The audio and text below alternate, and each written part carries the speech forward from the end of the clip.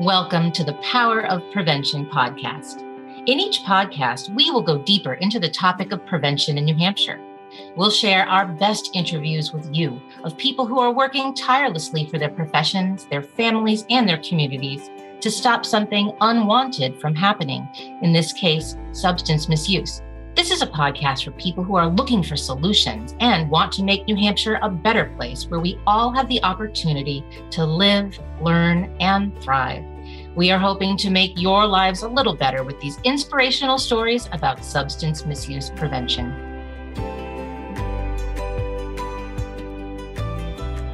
Welcome to the Power of Prevention podcast series. I'm your host, Kristen DeVideo. We're joined by Kim Haley, the Student Assistant Program Coordinator for Second Start in Concord. Second Start provides Student Assistant Program, or SAP, services for 7 schools within the Capital Region.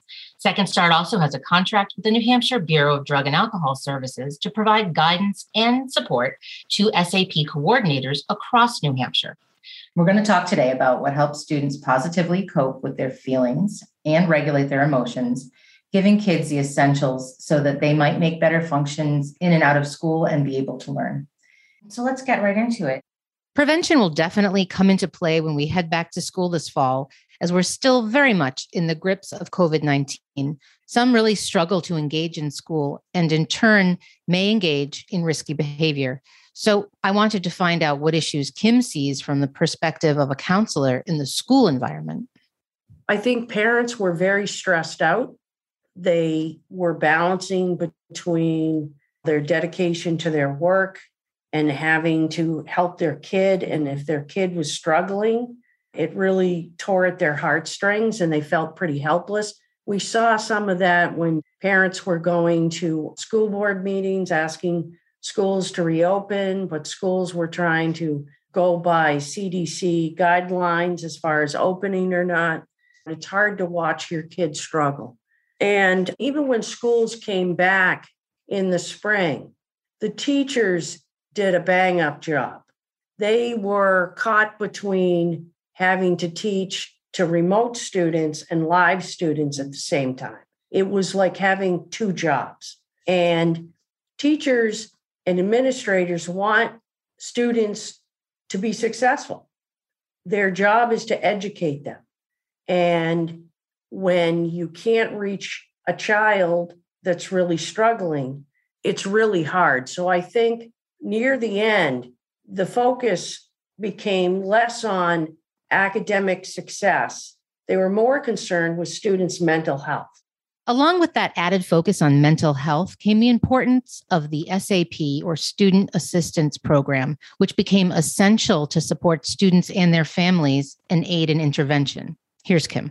SAP as a whole fits very well into the multi-tiered systems of support because Tier 1 deals with like an entire population regardless of risk. So that would involve the entire school population. And SAP counselors provide classroom discussions and education on alcohol and drug prevention. And they provide mental health resources and identifying what makes a person really overwhelmed. What's the point where they need to reach out for help? SAPs also provide alcohol and drug and mental health messaging throughout the school for students and for staff. They provide staff training. They also provide information to parents, open houses, step up nights, sending emails to parents, posting things on the website for resources that the parents can access to help them, say, have a conversation with their kids about the use of alcohol or other drugs. Tier 2 involves students who have 1 or more risk factors having to do with their potential to use alcohol and other drugs. Some of these examples might be poor attachment to school, having unresolved mental health issues, having poor peer relations, having trouble making friends. And basically what happens is students can get involved with SAP and the SAP counselor can help. Tier 3 is for the most at-risk youth. These are kids that would have trouble engaging in school overall or other responsibilities at home because their mental health issues are such that they're unable to function. So those are students that would be referred out to more intensive services in the community, whether that's like drug and alcohol treatment or mental health treatment. And SAP counselors are available to help. According to Kim, this program works in tandem with traditional guidance counselors and is most often offered to grades 6 through 12. It could be a great way to coordinate parent presentations, newsletters, and information. But I wanted to know how these at-risk students are identified in the first place. Some of the things that people might want to look at in regards to identifying a kid at risk is emotionally withdrawn, difficulty with their peer relationships, poor engagement with school, unpreparedness, they can't organize themselves, absenteeism, complaints of frequent illnesses, poor affect, they look drawn, poor hygiene, they're not taking care of themselves, defiance and lots of anger, emotional dysregulation, they're unable to maintain an even keel, poor boundaries, they're letting people into their life that take advantage of them, unhealthy relationships, they're allowing people in their life that might be abusive or might not be a good friend, and they continue to have the relationship with these people.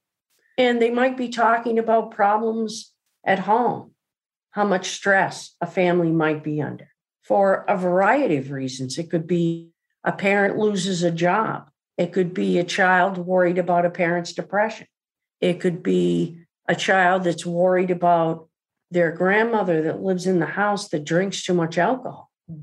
It could be a variety of different issues. So the student might vocalize offhandedly, and a teacher might pick up on that comment and go, wow, how can we support this kid?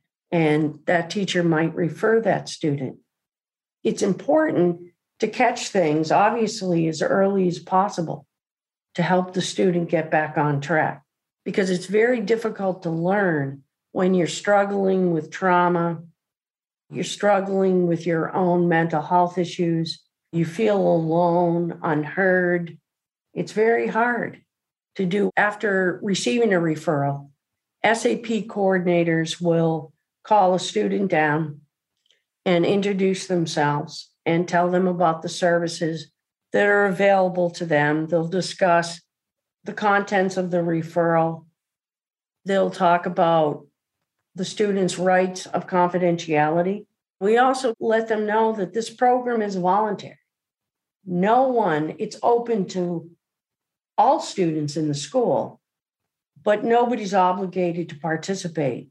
And SAPs usually send a letter out in the beginning of the year letting parents know that these services exist and they can access them at any time, and how they can contact the SAP coordinator if they have concerns. Now that we can identify who is at risk, I wanted to find out how SAP provides students with coping skills when they are emotionally dysregulated. So SAPs have a number of different things that they'll do with students to help them regroup. One of those things is to validate their feelings. Everybody wants to feel validated. So I can see that you're overwhelmed. It's really hard to attend to your responsibilities when you're feeling this way. We also work with students to help them make connections between situations and their emotions so they can better understand it, that these kind of situations are things that might trigger their trauma. So they can expect that. So next time it happens, they'll recognize, oh, this is related to this. It's not something that's going to overwhelm me, kill me, Right. or make me not be able to live my life.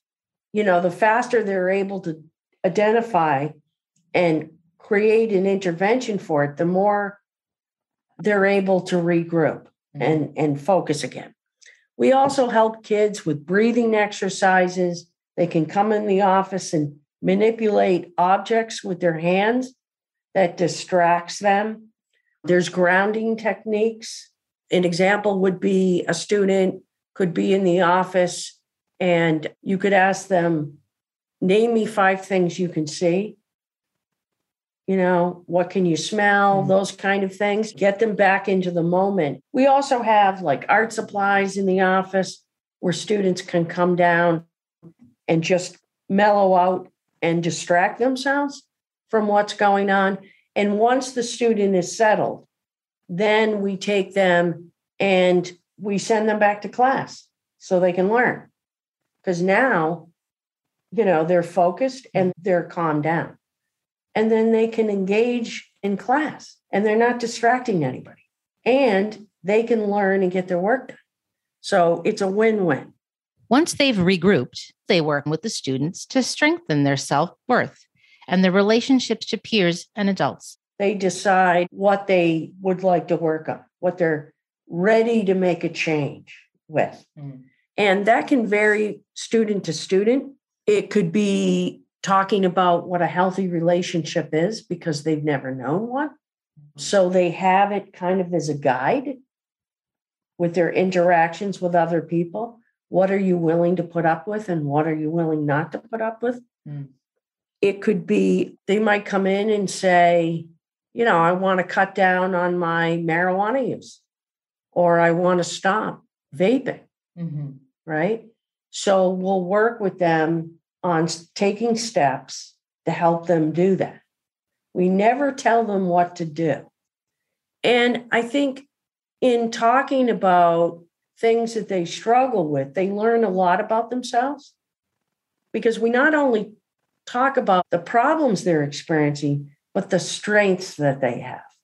And we help students build on those strengths and to increase the amount of connections they have with other people that can serve as advocates for them.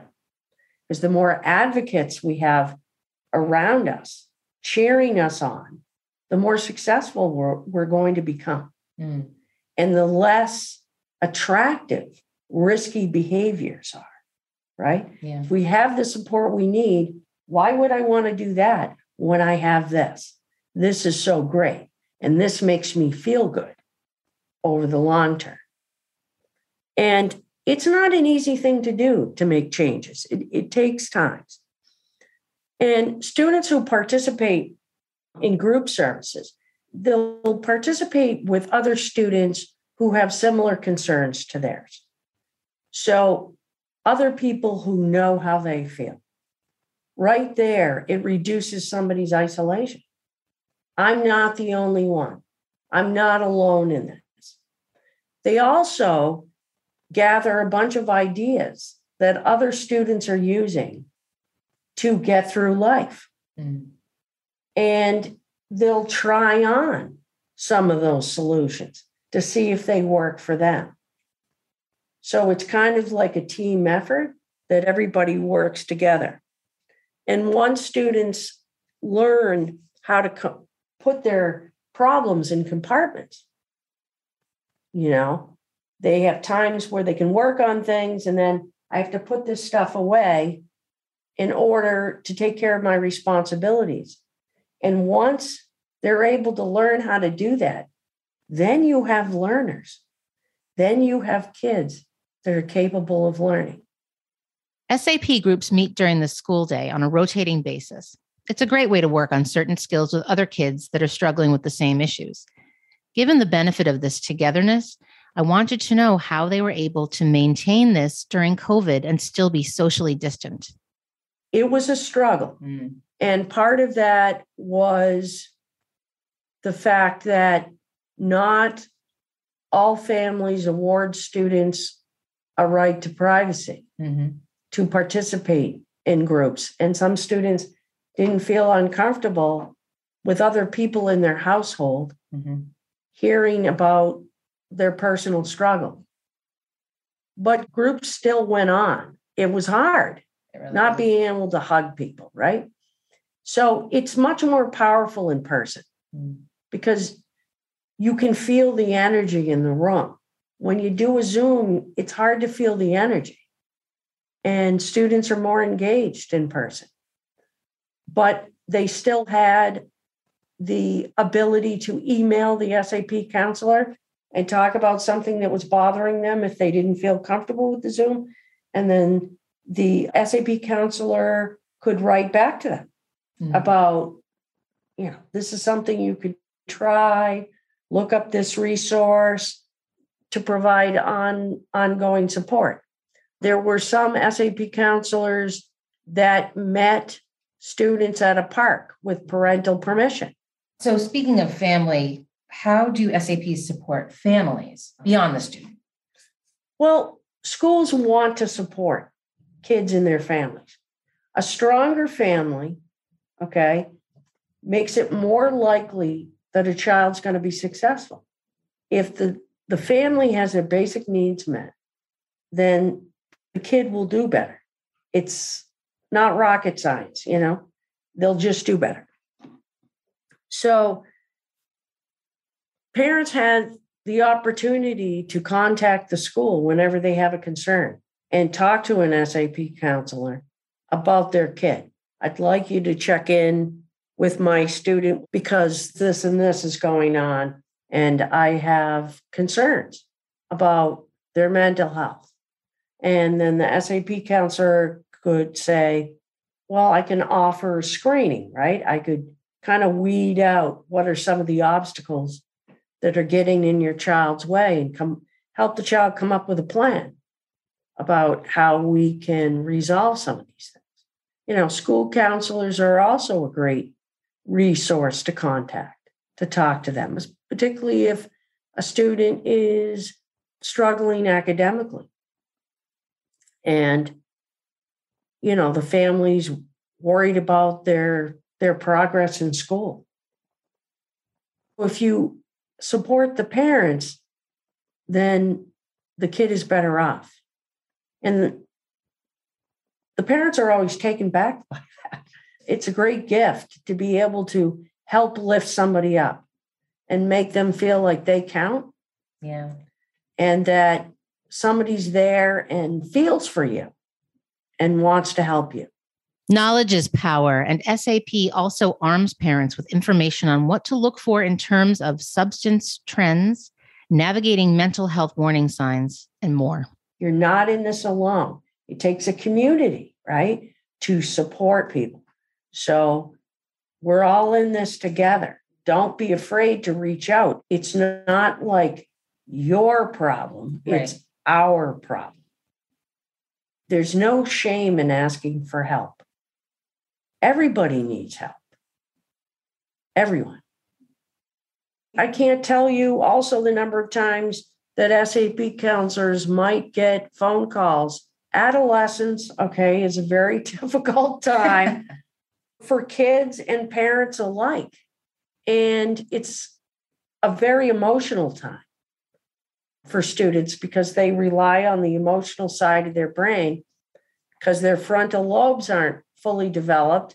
So they don't have the judgment that adults do. So adolescents spill a lot. And sometimes they're irrational. When it comes to a crisis situation, Kim says it's that sense of community that helps make the decisions. In times of crisis, parents have an opportunity to contact an SAP coordinator at a school and say, look, I'm really struggling with my kid, and I need to talk to somebody about what I could possibly do. The first thing an SAP coordinator would do is, because you never make these decisions alone, it's always a team, you would get the child's guidance counselor, school psychologist, and you would interview the child again because you want to figure out whether their plan is solid, like how serious this is, and come up with an appropriate response. And 2 or 3 heads is better than one to make sure that you're making the right decision. And if we deem this as a serious situation, obviously we're going to notify a parent. That's the first phone call that gets made. And then we talk to the parent about getting the child evaluated to find out whether they might need to be hospitalized or not. So they can come up with some kind of safety plan to keep the child safe. The key to success with any of this is prevention and early intervention. So how can we get ahead of it all? Here's Kim. First of all, this can start as early as child comes out of the womb. Parents provide the best platform for kids to learn how to identify and express their feelings, to be free to just say, this is where I'm at today. And little kids can say, I'm really sad, and allowing your child to talk about that. What makes you sad about that?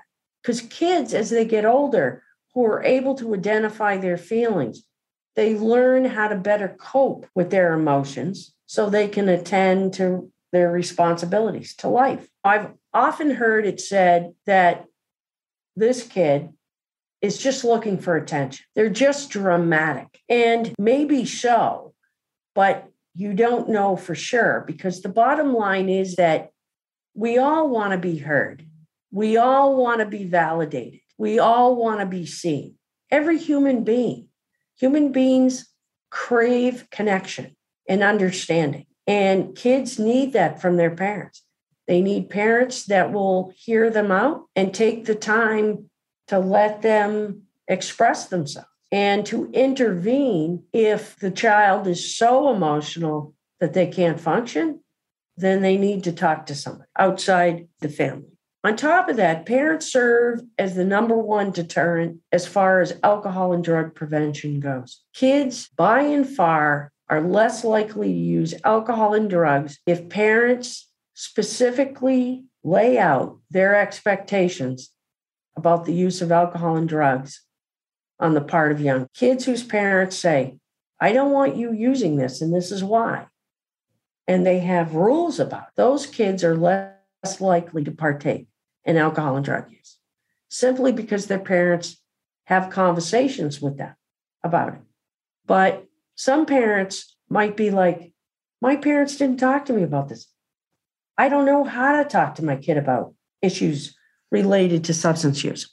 Oftentimes, kids aren't struggling in a vacuum. Parents are also struggling with their own substance use or mental health issues. So I wanted to know from Kim what tips she had for parents dealing with these situations. I think sometimes parents who are in recovery will talk to their kids about the fact that, I struggled with these issues, and it's in your genetics, and you have a higher predisposition to develop this illness. I think it's great to be open with kids about that. Mm-hmm. And I want parents out there to know who might struggle with alcohol and drug use, who are using now, this behavior of developing a substance use disorder doesn't say anything about their character. You can be a wonderful, wonderful human being and develop an illness. Mm-hmm. And contacting the SAP counsel at your child's school is not going to get you judged. They want to help you, right? They want to help you to access resources. Because if you're taking care of things that you struggle with, your child's more likely to decide, I'm going to take care of some of the things that I struggle with too. According to Kim, SAP counselors have a great relationship with providers in the community, and they refer parents to mental health services. But there is a shortage of providers in the state of New Hampshire. So Kim is urging parents to go to their legislators about increasing infrastructure for mental health services.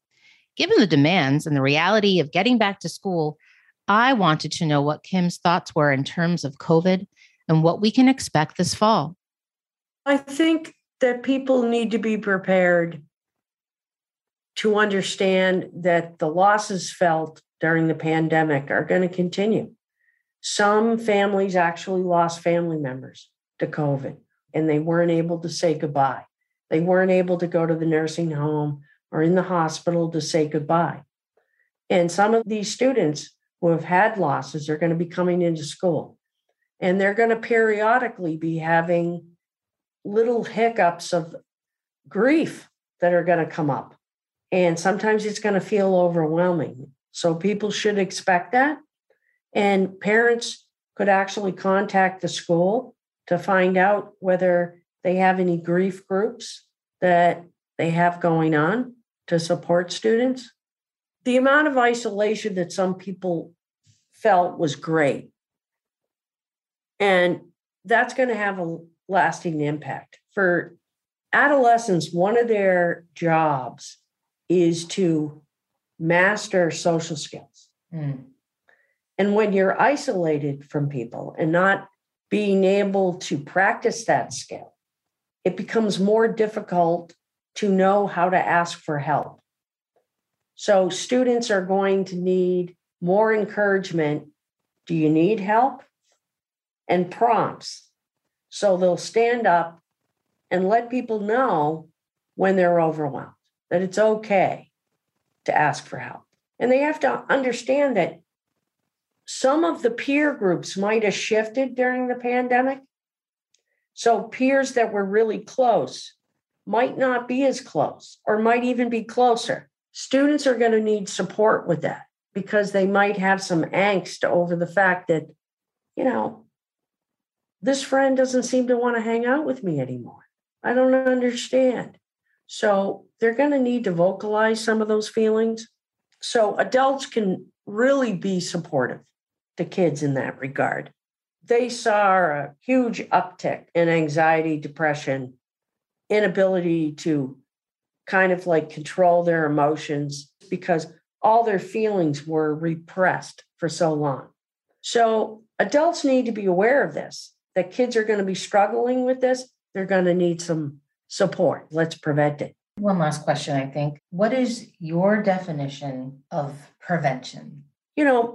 Many people might think prevention, they're just thinking about somebody who uses substances or about to use substances. And prevention is something very different than what people perceive it to be. Number one, prevention is very fluid. It's not like one event, one situation. It's something that happens over the course of our life. And prevention is basically, to me, the acquisition of information, skills, and connections that help us face the challenges of life. And for kids who are just learning these type of skills, it takes a while to master them. Things like self-advocacy, how to stand up and get what you need. Number one, it takes a lot of ego strength to do something like that. And some people who never learned it later in life are learning it. But new challenges come up every day, right?